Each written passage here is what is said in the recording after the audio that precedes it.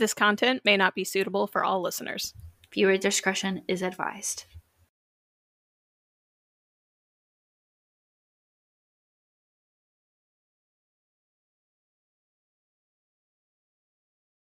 Hello, and welcome back to Shockingly Wicked, a true crime podcast where we bring you true crime cases from the headlines to the hometowns. I'm Brianna. I'm a paperclip. Paperclip? Is your name Clippy? Are you the annoying Microsoft Word assistant from the 90s? No. Well. I'm a paperclip. No, I'm just kidding. My name's Brittany. Hi. And we are your hosts for the evening. Man, it feels good to be back in the swing of like podcast stuff. Like, I know. I enjoyed the break. Don't get me wrong, I enjoyed the break, but I don't know. There's something about like having the routine of recording that was nice. What do you think? Tomorrow's my birthday. Oh, well, happy early birthday. I mean, I knew that. I don't know why I'm acting surprised.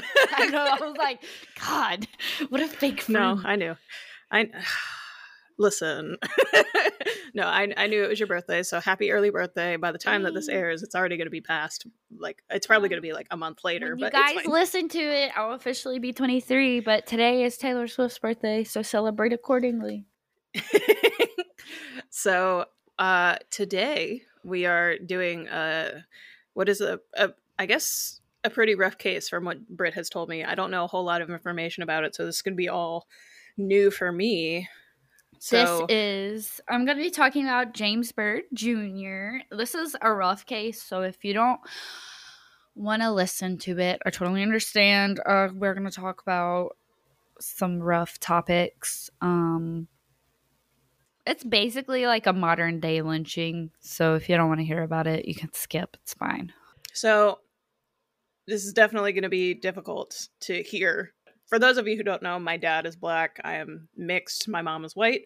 I don't think I've fully mentioned that before. I know I've mentioned it maybe like in passing, but so race-related stuff is always a little iffy for me. So I'm going to let Britt take it away.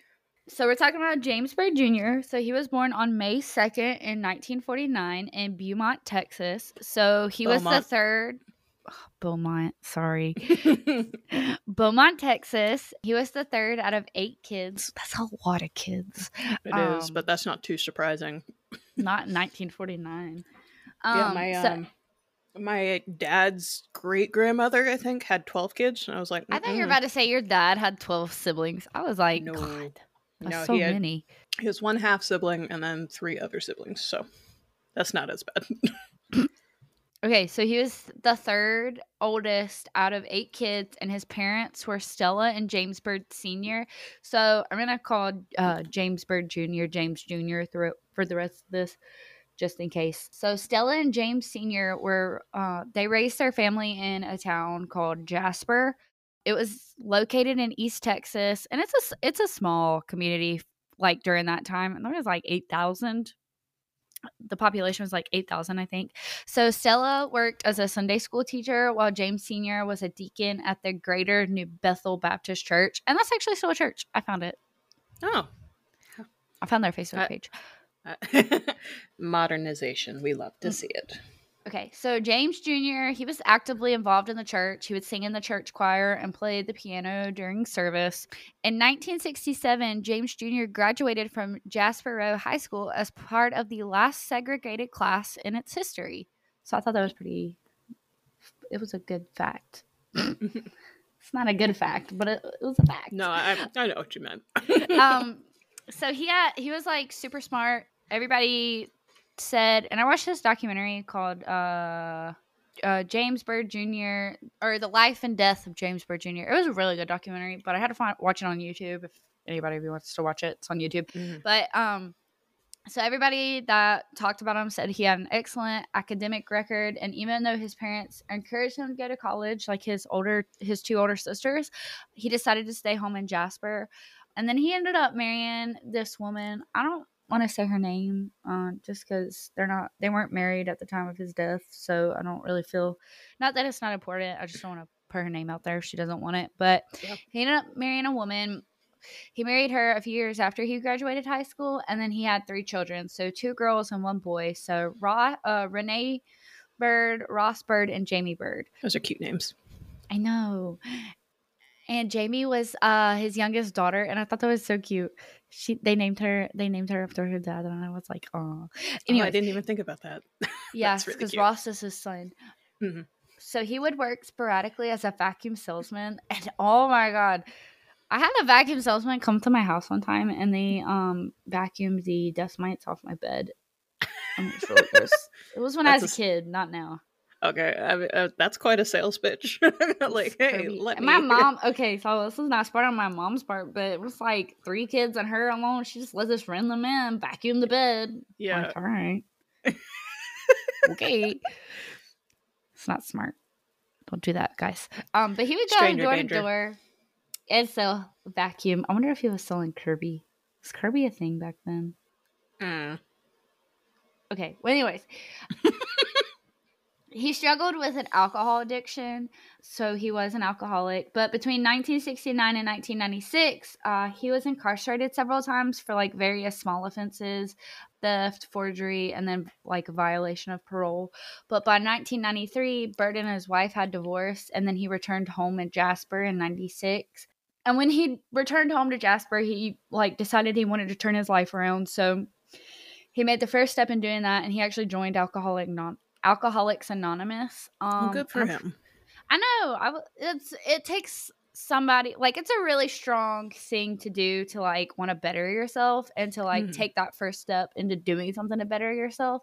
Yeah. But for anybody who doesn't know what Alcoholics Anonymous is, it's an international fellowship requiring no monthly fees or dues, so it's completely free to join, and it's dedicated to help alcoholics peer-to-peer and sobriety through its spiritually inclined 12 steps program. So I'm sure everybody knows what it is, but just in case you don't. So he was a generally well-liked person in Jasper, and he was like frequently seen walking around because he didn't own a car. I read it was because of a disability, but I don't know what that disability was, so he just didn't own a car, so he walked. So just know that, guys. Okay, so let's talk about 3 men. So the first one is Sean Allen Berry. And so at the time of the murder, he was 23. And he was born on February 12th in 1975. And then there was Lawrence Brewer, who was the oldest out of the trio. He was 31 at the time of the murder, and he was born on March 13th, 1967. He was a well-known white supremacist in Jasper. And prior to the murder of James Jr., he had several prison sentences for drug possession and burglary. And he was paroled in 91, but he violated his parole conditions in 94 and was returned back to prison. And according to his court testimony, he met John King, which is the third guy in the trio, while they were in prison, and they both joined a white supremacy gang, which I think was the Aryan Brotherhood, to safeguard themselves from other inmates in the Beto prison unit. And I don't know how true that is. But then there's John King. He was also 23 at the time of the murder, and he was born on November 3rd, 1974. So all of these men are a lot younger, because James at the time of his death was 49. So they are well younger, like way younger than him. But prior to his murder, he had recently just been released from a Texas prison. And while inside the prison, he reportedly claimed he was gang raped by all black inmates. Wait, are you is that John King who was? Yeah, John King. Okay. Him and Lawrence were both in the same prison. Okay. Unit, the Beto unit, but John King said that he claimed that he was gang raped by black inmates. I don't know how true that is. That's just what he claimed. But Sean Berry, Lawrence Brewer, and John King, they all spent time in prison. I couldn't really find what Sean Berry had. I think it was just like a small, like a misdemeanor charge. I don't know. Do you go to jail for misdemeanor charges? Not usually. Usually it's like a fine, but I think small criminal charge. It probably just depends on the misdemeanor. You might serve like a short stint. Who knows? Well, anyway, so they all served time in prison. And King, so John King had reportedly grown up in a normal, loving home in Jasper, Texas, and his friends and family claimed that he had been changed by the stint in the George Beto unit in prison, which is the unit he got gang raped in, or supposedly got gang raped in, which was it was a maximum security prison, but he was there for a theft charge. But he and Lawrence Brewer both were notoriously covered in racist tattoos, including the KKK symbols, a swastika, and a visual depiction of a lynching when a black man was hanging from a tree. And he was reported numerous times telling people, "See my little N-word hanging from a tree." So it just tells you what kind of person he is. Clearly delightful. Rough. Clearly. He started a group, and he was the leader of a Klan group. And I don't know if it... So it said with the K, so I don't know if it was like part of the KKK or if it was just like another group. Yeah, I think it's... I don't know 100%, but if it started with a K, then it probably is associated with it, at least. Well, they said, like, Klan with a K, so that's why I was like, oh. Yeah. But it was, the group was called the Confederate Knights of America, the Rebel Soldier Division, which, I mean, A+ for the name, guy. You're doing name. Clearly doing the Lord's work, according to their...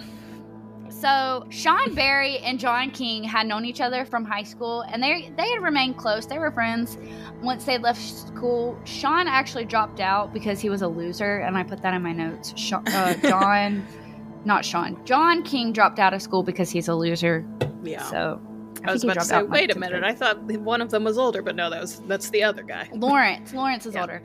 Just weeks before James Jr. was murdered, Lawrence Brewer had moved to Jasper, Texas upon his release from prison and into John King's apartment. So they shared an apartment, which is like, okay, buddy.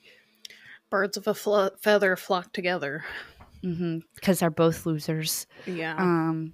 So while Brewer and King were in prison, they both got racist tattoos, like I mentioned before. So it was reported in John King's apartment that he had the White Supremacist Manifesto, the Turner Diaries, and other similar literature, which further indicated his connection with the white supremacist groups. And I didn't know what the Turner Diaries was, so I'm going to tell you guys just in case you don't know. But it's a 1978 novel by William Luther Pierce, but he published it under a pseudonym. A pseudonym, Andrew MacDonald, and it depicts a violent revolution in the United States, which leads to the overthrow of the federal government, a nuclear war, and ultimately a race war, which leads to the systematic extermination of all non-whites. So blacks, Asians, literally Latinos, anybody that's not white. So I mean, Hitler, am I right? Yeah. The problem is that this kind of mindset wasn't just strictly Hitler, and that's clear by the fact that these guys, like, this was recent. Losers.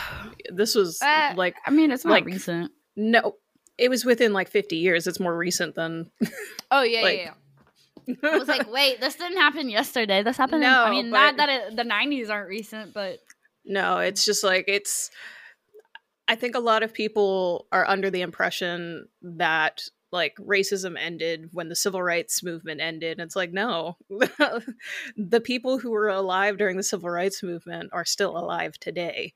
Like, it did not happen that long ago. So you still have mindsets being passed down into, like, their grandkids or into their kids and stuff like that. Doesn't just go away. So I think it's just them, because their family, like, met with Byrd's family and they were cordial, so I don't think their family passed it down. I think they're just assholes. That's so weird, though. Usually that's like a something that you, like, your family kind of instills in you. I think being in prison, because I mean, I don't know how true 60 Days In, but like a lot of it's gang related. And like they're like, you got to stick with your color. I don't know. I've never been in prison, so don't take this for a grain of salt. But I'm sure that had a lot to do with it. Yeah, but like, I don't know. I guess I just don't understand how somebody could be radicalized like that quickly, I guess. But I mean, if they spent like a good chunk of 10 years. Well, I'm sure they spent a good time in prison. Yeah, it definitely sounds like it. And they kept going back. Because they're stand-up individuals. Yeah, I was about to say, plus it's like a maximum security prison, and they joined the group. Anyways, his family said that James Jr. would like tell everyone that he was going to be famous one day for his singing voice, and that he would put Jasper, Texas on the map. I thought that was so cute. That is really cute. In the early morning of June 7th in 98, oh my God, that was the year I was born. I just thought about that. So James Jr. was leaving an anniversary party that was at his like parents' house. It says friends, but like his friends and family were there. But it was across town from his apartment, and he asked his friend to take him home, but his friend said he couldn't. But I think it was because his friend was drunk. So Byrd decided to walk home because he didn't own a car because of his disability. So I mean that wasn't like not normal. He walked everywhere. Mm-hmm. But as he was walking home that Saturday morning, he was approached by a gray pickup truck who offered him a ride. And he accepted a ride from the three allegedly drunk men who happened to be Sean Berry, Lawrence Brewer, and John King. I'm going to give a trigger warning because it's about to get real rough. So if you guys want to skip like 15 minutes ahead, you're more than welcome to do so. But like trigger warning. R.I.P. me because I can't skip. So James Jr. had recognized Sean Berry from around town, and he accepted the ride.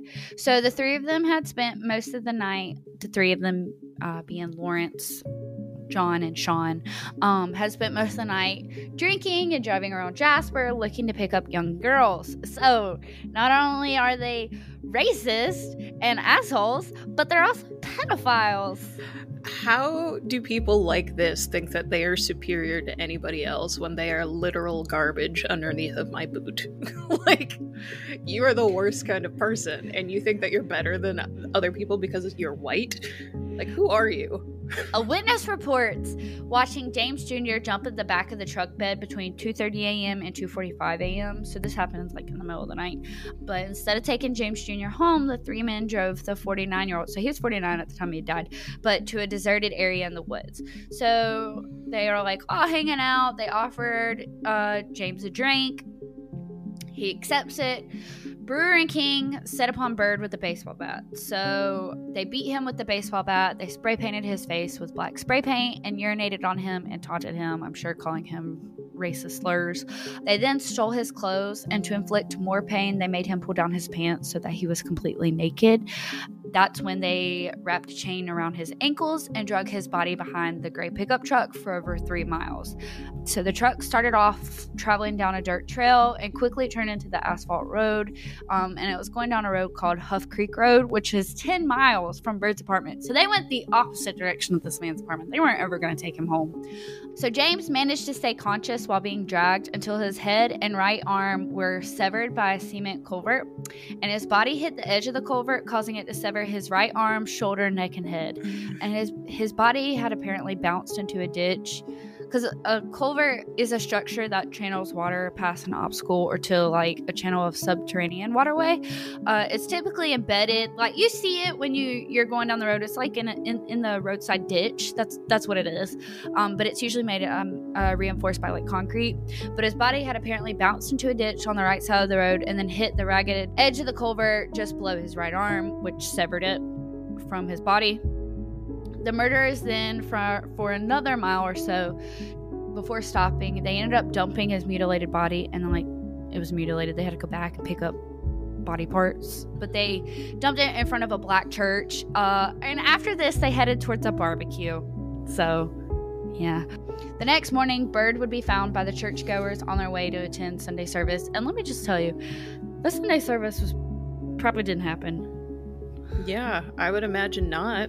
Like, if people stumble upon this dead body, not just any dead body, but one whose arm and head have been severed, like, Jesus Christ. Okay, so nobody knows for sure how long James was alive during the dragging, but forensic evidence suggested that Byrd had been attempting to keep his head up, and an autopsy suggested that Byrd was alive for most of the dragging and had died once he hit the culvert. So after police discovered James's body, they searched the surrounding areas and recovered a wrench that had the name Berry on it.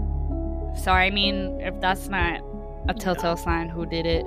They found Byrd's personal items scattered along the dirt trail and pavement. Texas state law enforcement officials and the district attorney determined that since King and Brewer were well-known white supremacists, that the crime would qualify as a hate crime. They arrested them like within 8 hours of finding his body. So they acted very fast, because like the trial happened like just a couple months after. Like I think the trial happened September that year, and he was murdered in June. So Wow. they were They pretty. worked really fast with that one. They were very fast with it, which I will applaud, because you usually don't see that with a lot of crimes.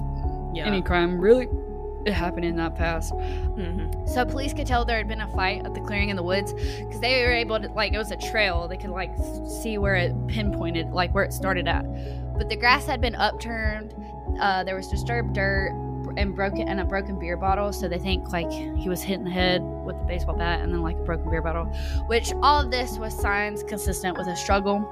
And police also found, like, several items that could have fallen out of the truck while someone was being pulled out.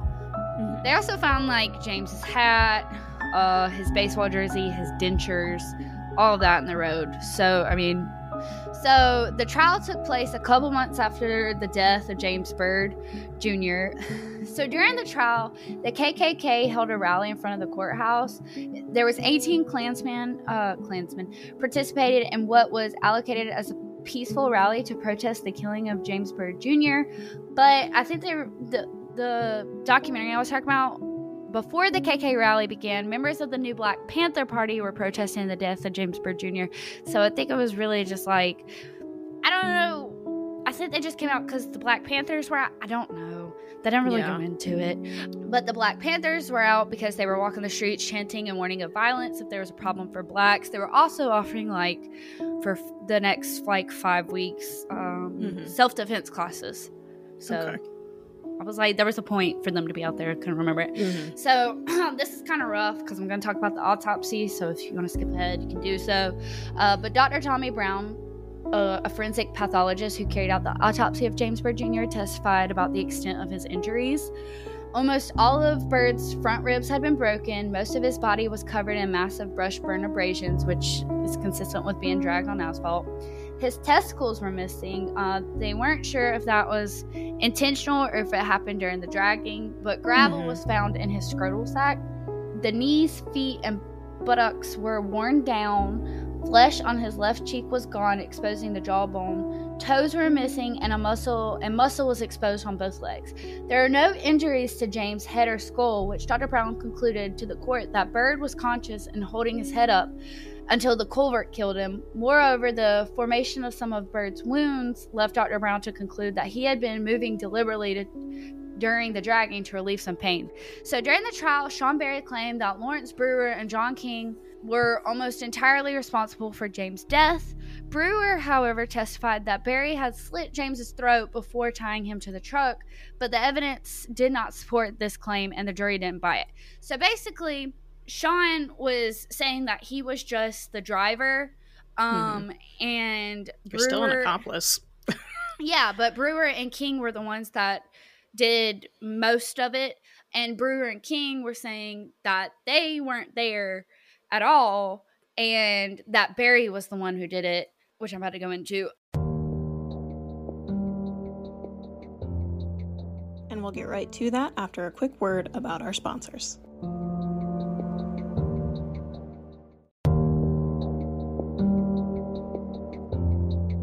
And we'll get right to that after a quick word about our sponsors. Berry would later testify that he had stopped and given Byrd a ride, and he stated they all agreed that none of them actually knew who Byrd was, but they just saw him as somebody who frequently walked around Jasper. So basically, the killing was, or the murder was just a crime of opportunity. Opportunistic. I mean, yeah, it was. I mean, it was obviously like because he was black, but it wasn't because they knew him or who he was. They just saw him walking down the street. So as a result of this, Berry was spared the death penalty, and he was sentenced to life in prison. A few months after the murder of James, Brewer, King, and Berry were all convicted of capital murder. Brewer and King are the only two that was given the death penalty. But as of 2020, Sean Berry was living in protective custody at the Texas Department of Criminal Justice in the Ramsey Unit. He will first be eligible for parole when he is 63 years old in June 2038. I doubt he'll get parole, but he is eligible in June 2038. He spends 23 hours a day in his cell with 1 hour for exercise.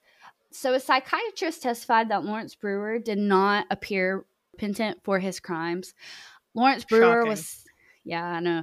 Lawrence Brewer was sentenced to death and was on death row at the Polinsky unit, but was executed in the Huntsville unit. And I couldn't find a lot about like his upbringing or anything, so I don't know. I don't know if there's like a psychological problem. So Yeah. I could really only find about John King. But anyways, the day before his execution, Brewer expressed no remorse for his crimes, as he told, and it's a radio station, but it's called KHOU2, the news. As far as any regrets, no, I have no regrets. No, I'd do it all over again, to tell you the truth. Okay, so it's not funny, but it's ridiculous. But the same day he told the news station that he gets to order his last meal because it's the day before his execution. He ordered a last meal that prompted the end of the last meal requests in Texas. The meal included 2 chicken fried steaks with gravy and sliced onions, a triple patty bacon cheeseburger, a cheese omelet with ground beef, tomatoes, onions, bell peppers, and jalapenos, a bowl of fried okra with ketchup, 1 pound of barbecue meat with half loaf of white bread, 3 fully loaded fajitas, a meat lover's pizza, 1 pint of Bluebell vanilla ice cream, a slab of peanut butter fudge with crushed peanuts on top, and 3 root beers. Why would you eat fried okra with ketchup? I don't know. But that's what I got from that. Like, but that's how you know he's white. When the meal was presented to him, he told the officers that he wasn't hungry, and as a result, he didn't eat any of it, and they had to throw it away. So he did that just to be a dick. He is the worst kind of person. Like, so the meal was thrown out, prompting the state senator at the then state senator John Whitmire to ask Texas prison officials to end the 87-year-old tradition of giving last meals to condemned inmates. The prison agency's executive director responded by stating that the practice had been terminated effective immediately. I could care less if people on death row get last meals. I really don't agree with it, but like whatever. Like, I get it in principle because technically even prisoners, like, you're not supposed to torture them, but at the same time, people but like this, they can eat their regular lunch they get. You think they gave any of their victims a last meal request? No. And they don't have a limit, as you can see. They can order whatever they want. I mean, there should be a limit. That's what I'm saying. Like, obviously they don't have, well, not in Texas because they don't do it anymore, but like any state that does the last meal request, there's no limit. They can order whatever they want. It's their last meal. But do you think they give any of their victims a last meal? No. I don't like the last meal. I think it should be suspended, but that's just my personal opinion. Please don't cancel me for that. So that's the end of Lawrence. Okay, so John King was accused in court of beating Byrd with a baseball bat and then dragging him behind the pickup truck until his death. So they try to pin it on John King. Nobody really knew who was driving that night. I think it was Barry, but I don't think it was confirmed anywhere. But King maintained his innocence during trial, claiming that Barry had dropped him and Brewer off at their shared apartment before the murder even happened. A jail note, which kind of like fucked him up, was a jail note wrote from John to Brewer while they're in custody was presented to the jury. It stated he did not think his clothes had blood on them, but his sandals might have had a dark brown substance on them. And the end of it said, "Seriously though, bro, regardless of the outcome of this, we have made history and shall die proudly remembered if need be. Much and love, respect, and honor, my brother in arms." So anyways, prosecutors said Brewer and King were bent on starting a racist organization in Jasper and intended the killing of Byrd as a signal that the organization was up and running. There is no like proof of this, so I don't fucking know. But he was obviously found guilty of his role in the murder and sentenced to death. He was on death row at the Polinsky unit, same as Brewer. Why would you put them in the same unit? They're not in the same. Well, they are in the same unit, but I think when you're in death row, you're in protective custody. Not protective custody, but you're by yourself. So I don't think it matters. Guess. But I don't know. Okay, so on December 21st, 2018, King's execution by lethal injection was scheduled for April 24th, 2019. And in a last-minute appeal, King's attorney argued that a recent U.S. Supreme Court ruling entitled his client to a new trial because the original lawyers did not assert his claim of innocence to the jury despite King's insistence. The Texas Court of Criminal Appeals narrowly rejected this appeal in a 5-4 ruling. And then the U.S. Supreme Court ruled against stopping of King's execution about 30 minutes after it was scheduled to begin. So he, that was close, but, he's dead. Yeah. Spoiler alert, he's dead. Sorry. I mean, I could have figured that out. After this ruling, King was taken from his holding cell, placed on a gurney in the death chamber, and hooked to an IV. He had no personal witnesses at his execution and spoke no final words, so nobody came to see him die for him. Good. He did, however, provide a written statement that stated, "Capital punishment. Then without the capital, get the punishment." I don't fucking get that, at all. Bro. What is he trying to be deep? Is he in his 2014 Tumblr phase? To me, it just sounds like he's trying to be like, oh, these government pigs, yeah, the government's stupid. I get it. But, you murdered a man. Fuck you. Viciously, dude. He then was injected with a lethal dose of pentobarbital. I thought it was barbital.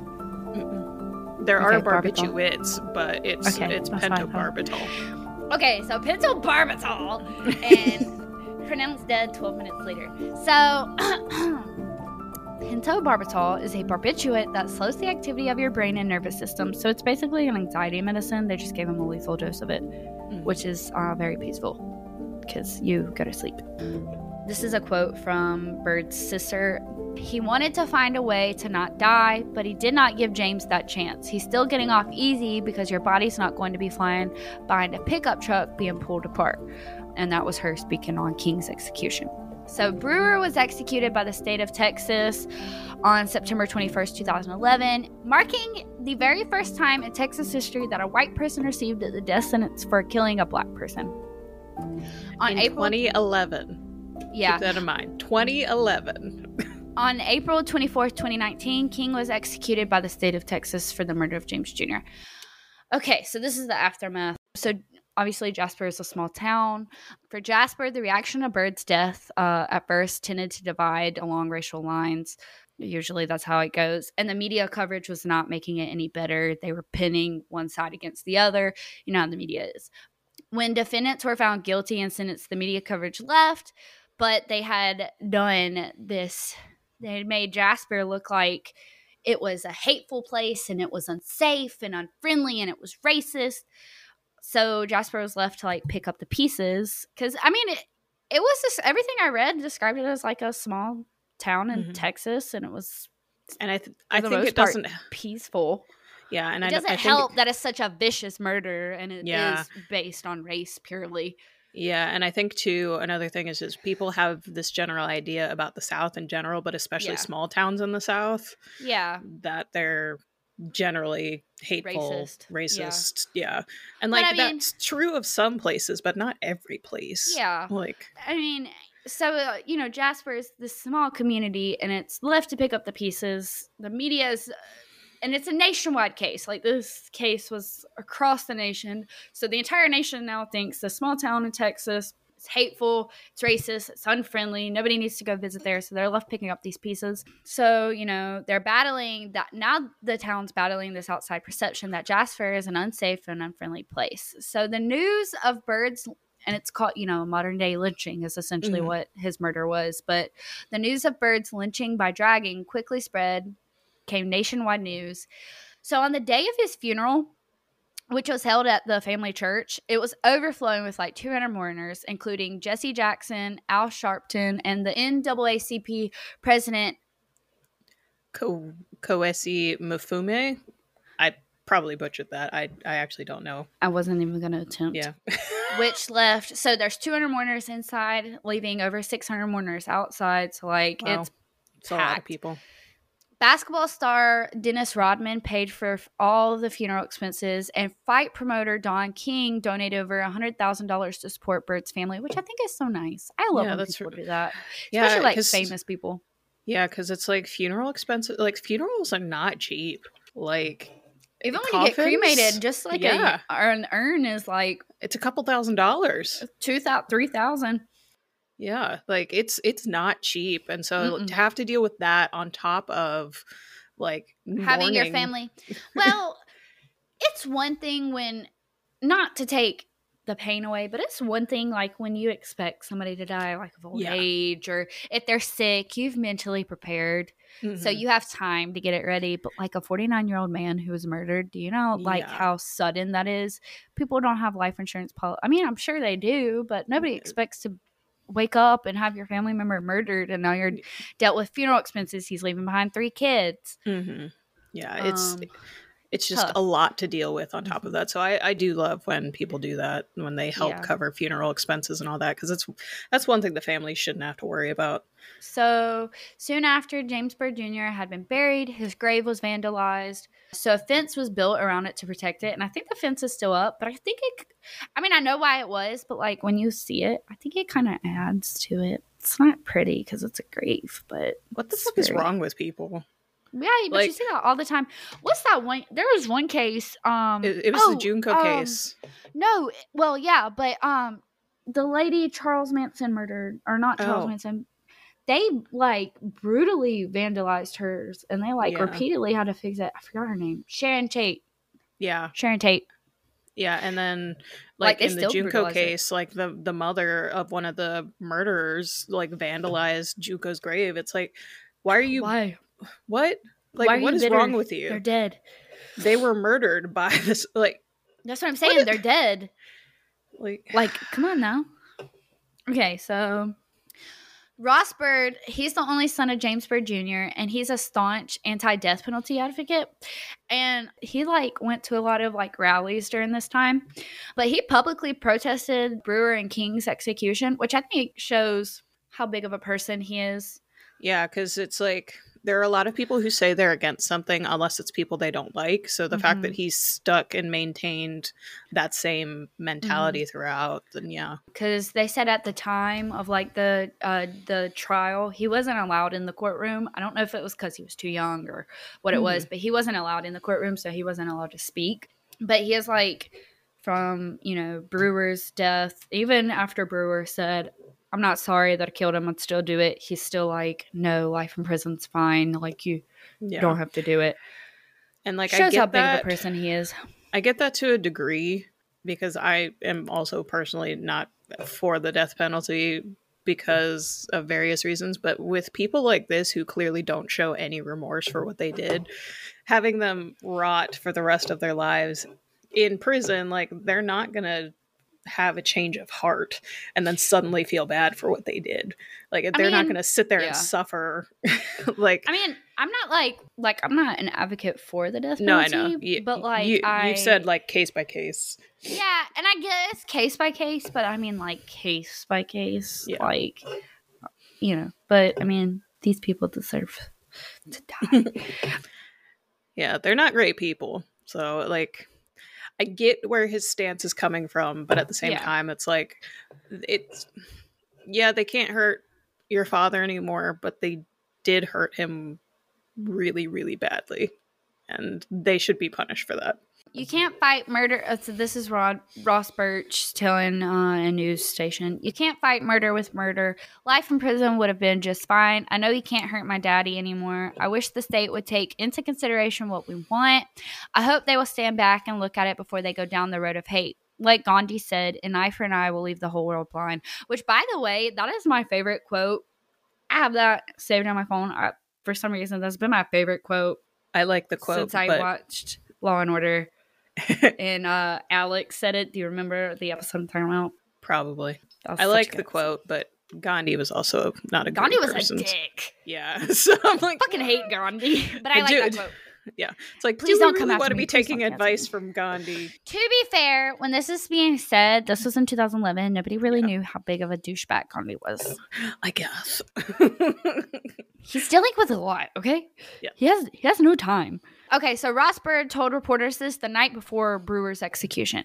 So Martin Luther King's family and the Byrd family joined forces during this time of a healing to call for peace, because all the Byrd family, they didn't want the protests, they didn't want the rallies. All they wanted was for love, peace, and harmony. They just wanted to be able to mourn and move past it, heal from it.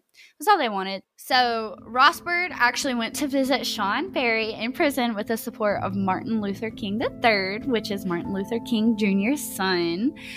He wanted to visit Berry to ask what happened and to hear it to come from his mouth. Ross ultimately wanted closure so he could move forward and put his father's murder behind him. Obviously, he's not going to be able to forget about it, but he wants to be able to move on. Well, like, especially because you said that he wasn't allowed in the courtroom, so he probably didn't hear what was said during the trial at all. Well, that, and I think he wanted to be able to sit down face to face with him, have a conversation. Why did you do this? Yeah.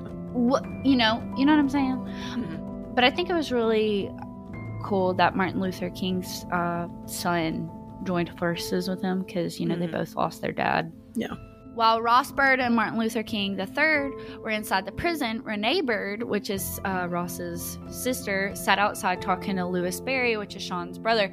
Louis was like, I don't fucking know why my brother did. You know what I'm saying? But he was like out there talking, and he's like, everywhere I go, people are like associating me with my brother. And I'm like, fucking kill nobody. He's actually very, a lot more better talking than I am. Clearly. Couldn't think of the word. It's fucking late, okay? It's fine. I've worked on it. So a month before the visit, Barry wrote a letter to the Byrd family from prison apologizing. I'm so I get why they do it because they find God or whatever, but I hate that. Hate it. I guess I get it. I hate it. Yeah, like I can say that because I've had personal experiences where people apologize to me from prison. I fucking hate it. Yeah, you're only apologizing because you're in prison. Yeah, and I guess I kind of get it because some people might get closure from that, but I don't think I would. I think the Byrd family did. The Byrd family, I think, appreciated it. But I don't think if I was in that situation, I don't know if I would appreciate it. I think I would just be like, well, okay, but you still did it, and I don't have this person is not in my life anymore because you killed them. Maybe I'm just a resentful person. But well, I think it showed a lot because he waited till after the trial was over and he exhausted all of his appeals. So he did do it when it wasn't going to benefit him, I guess. I mean, it's still going to benefit him because he wants their, forgiveness, whatever. Yeah, but he wants to be absolved of the guilt. In the sense of getting out of prison or getting a lighter sentence, it's not going to benefit him because if he's exhausted all of his possibilities. Yeah. So I get it. I hate it. That makes sense too. Which is why he waited so long. See, they say that it's why he waited so long because he wanted them to know that he wasn't doing it for a purpose, like he was doing it genuinely. Yeah, because if he still had appeals and stuff, that could be the letter could be used as character.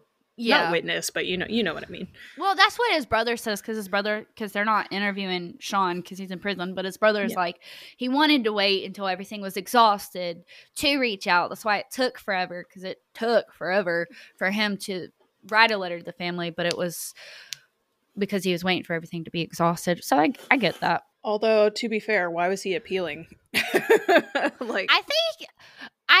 I think when you go to prison and it's a life sentence, you have 2 appeals, and I think you have to use those appeals. Do you, though?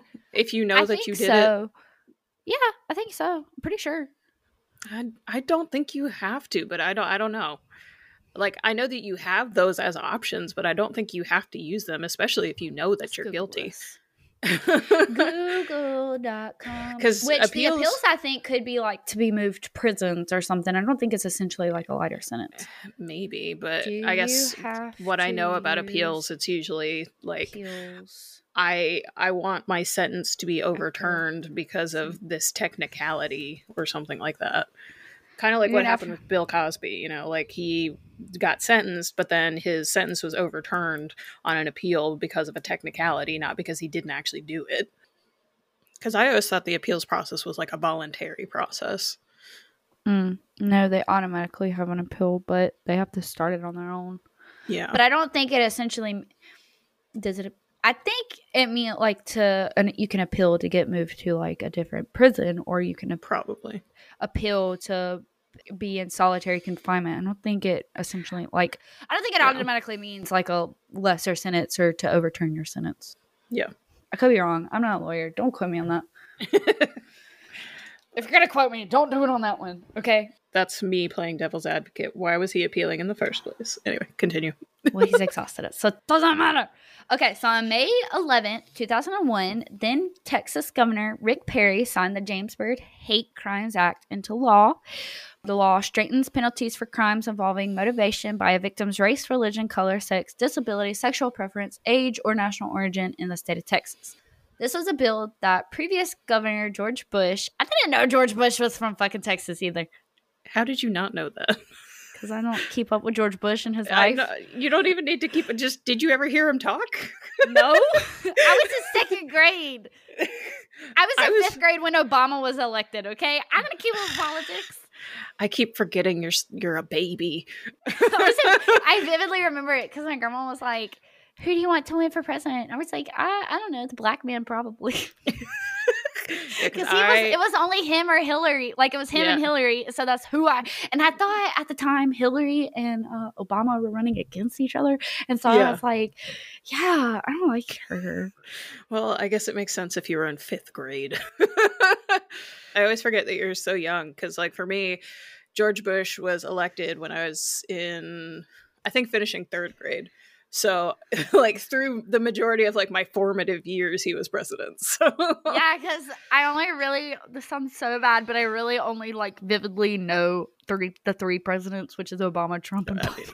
I mean, that's how it works when you were born at a certain time. So I get it. I know. I was just like, fucking Texas. But yeah, his whole family is from Texas, and I'm pretty sure both him and his father were governor of the state at some point. I could be wrong. Don't you have to be? No. I was about to say, you don't have to be governor, but yeah, in order to run for president, you just have to be like a certain age, a U.S. citizen, and I think one other thing. But you have to be over 30. I do know that. Yeah, I think you have to have a college degree. I don't even think you need to have that. Honestly, I could run for president when I'm 30. Yeah, that's the thing. It's like to be an elected. To be an elected official, you don't need to be smart. I mean, just look at Congress. They're gonna be like, Brittany, what party are you running for? The Taylor Swift party. That's what party I'm running for. Everybody gets a fucking pony when I'm elected, bitch. Anyways, it's not me ignoring the world problems. Let's get back on topic, I guess. Okay, so this is a bill that previous Governor George Bush had originally opposed and declined to, and then he declined to attend Byrd's funeral, citing he had a previous commitment. Bush refused to support the bill, stating all crimes are hate crimes. No, sir. That's like, I don't see color. Like, that's not how that works. Yeah, I know, but I mean, like, I get what he's saying. I get what he's saying. I don't agree with what he's saying, but I get it. Like, all crimes are hate crimes. Stupid. It is stupid. But yeah, sure. I guess I get it, but at the same time, like, because I was watching like an interview, and he was arguing like, well, if a guy kills a woman, then he's going after her. You know, like a guy who hates women and he's murdering women. Obviously, it's a hate crime. I'm like, yeah, classifies under hate crime. I mean, yeah, but that's the thing. The Hate Crime Act mentions sex, so like, yes, if the person is going that's a hate crime. If the person is going after somebody specifically because of their race, that's a hate crime. Mm-hmm. Like, there are specific qualifications for what counts as a hate crime. Mm-hmm. Like, anyways, so it's like so that's what he said. So the Byrd family worked with Matthew Shepard's family to pass the Matthew Shepard and the James Byrd Jr. Hate Crimes Prevention Act, which is signed into law on October 28, 2008 by former President Barack Obama. I didn't realize James Byrd Jr.'s murder was June 1998. Matthew Shepard's murder was October 1998. So they both happened in the same year. Okay. And it was both like James was a race-based murder and Matthew Shepard's was a sexuality-based murder. So that's why. They were both national cases. Yeah. I had heard about Matthew Shepard before. I've never heard about James. Yeah, I'd never heard about James either. So. Well, okay, I take that back. I heard about James when they mentioned the Matthew Shepard and James Byrd Jr.'s Hate Crime Act, but I've never heard like the actual like the case information. Yeah, so that's why I wanted to talk about his case. Anyways, so Two of James' sister, Luvon Harris and Betty Boatner, were by Obama's side when he signed this. But following James' death, his family established the James Byrd Foundation, which Luvon Harris is actually over. But it's the James Byrd Foundation, or the Byrd Foundation for Racial Healing, which conducts diversity workshops, offers scholarships to people of color, and runs an oral history project with more than 2,600 personal stories about racism. In honor of James Byrd Jr., Rice University established an interracial communication scholarship. The Byrd family is the second recipient of the Victoria Award. The first was Bob Hope. However, I couldn't find anything like that explains what the Victoria Award was. So if anybody knows, it just told me it was a British award. So if anybody knows what it is, please enlighten me. Okay, because I want to know. On January 20th, 1999, so it's like a couple months after the trial, the people of Jasper celebrated the wrought iron fence that separated the graves of black and white people in Jasper City Cemetery, where James Jr. is buried since 1886. That fence was torn down. And so they weren't actually like still separating graves by race. The fence was just still up, so they finally tore it down. I just wanted to clear that up in case people were like, oh my God, Jasper. Segregated, yeah. Yeah, it's not actually, it wasn't still segregated. But the city also created a park in his honor, the James Byrd Jr. Memorial Park, which I thought that was cool. That is really cool. And there's a statue of James Byrd Jr. A bench commemorating Byrd's life was installed next to the county's courthouse in 2018 by the Byrd Foundation for Racial Healing, but Byrd's sister Luvon stated the bench had already been moved to a less prominent location. I think it was getting vandalized, so they wanted to move it to where it wouldn't be vandalized. I think they should put it in the park, but I'm not the bench placer police. So. Although some hate crime laws were passed in Byrd's name after his murder, Luvon still dedicates herself to the fight against racism in the country in her brother's name. As long as there's still hate in America, we still have a job to do. A quote from Luvon Harris. And that's where I'm going to leave off. That is the case of James Byrd Jr. It was very sad, but a lot of good things came out of it. And I love when that happens, especially when a family takes like such a tragic incident and makes a lot of good things, foundations, stuff like that. So anyways, thanks for coming to the episode. All right. Well, that was a really rough case. Like you said, I'm glad that good things came out of it, but shouldn't have had to take something like that for that to happen. No. Anyways, that was the case. It was the really long one. Thanks for sticking around. That was rough. I just want to say to any white supremacists that are listeing, I hate you. I don't think any white supremacists they're not going to be listening, but I hate you. Because we're female. Yeah. But it's just like, these guys sound like the worst, like the worst kind of like losers, because it's like, what are you accomplishing with your life other than being like garbage men? Nothing. That's why they were killed. And then, that's the thing. I'm just like, what about you makes you think that you're supreme over somebody else? Like, you are like Hitler. It's just kind of like, you are like you're not ambitious or anything. Like you, like what? I don't understand. Like, what do you bring to the table here, sir? Like, what is it that you think? Other than audacity, what do you bring to the table here? What do you bring to the table aside from your audacity? This is not a funny case, but you know how we be. You have been here for a season now. Yeah, so it's just, I have a lot of things to say, but I would just go on a rant. So we're not going to do that. So thank you guys so much for listening. This was a really rough case, but hopefully you learned some things, because I definitely learned some things. So that was. I don't want to say fun, because fun's not the right word, but you know what I mean. That was a journey. Yes. It was a journey. It was a journey that we experienced together. So you can find us on social media. We are on Instagram at Shockingly Wicked Podcast. We are on Twitter at Wicked Podcast 1. We are on TikTok at Shockingly Wicked. We are on YouTube at Shockingly Wicked Podcast. And we are also on Facebook. Just search up Shockingly Wicked and you can find us. You can also find us on our website, which is shockinglywickedpodcast.com. You can find us on Patreon. We do have a link on the website to our Patreon. So we would appreciate any any sort of support that you are willing and able and to you give. can see our pictures. Yes, you can see had a photo shoot. the photo shoot we did. You can see the pictures all up on our website. They are fantastic. Thank you so much. Shout out to Ashley Smith because she did an amazing job. I had a lot of fun with that. Like, I'd never done a photo shoot before, so that was really fun. I do them all the time. I just pay to do them. I know you do, but that was like my first time, so that was really exciting for me. But yes, shout out to her. Go check out our website. Go check out our Patreon. With our Patreon, you get some exclusive content depending on what tier you're on. All that information is listed on there. You don't have to become a patron, but if you choose to, we appreciate it. Just know you're our favorite listeners. You're all our favorite listeners, but if you're a Patreon listener, you're our extra favorite listeners. Yeah, it's like how parents are like, oh, I don't have a favorite child, but we all know you do. Yeah, like, we all know. Liar.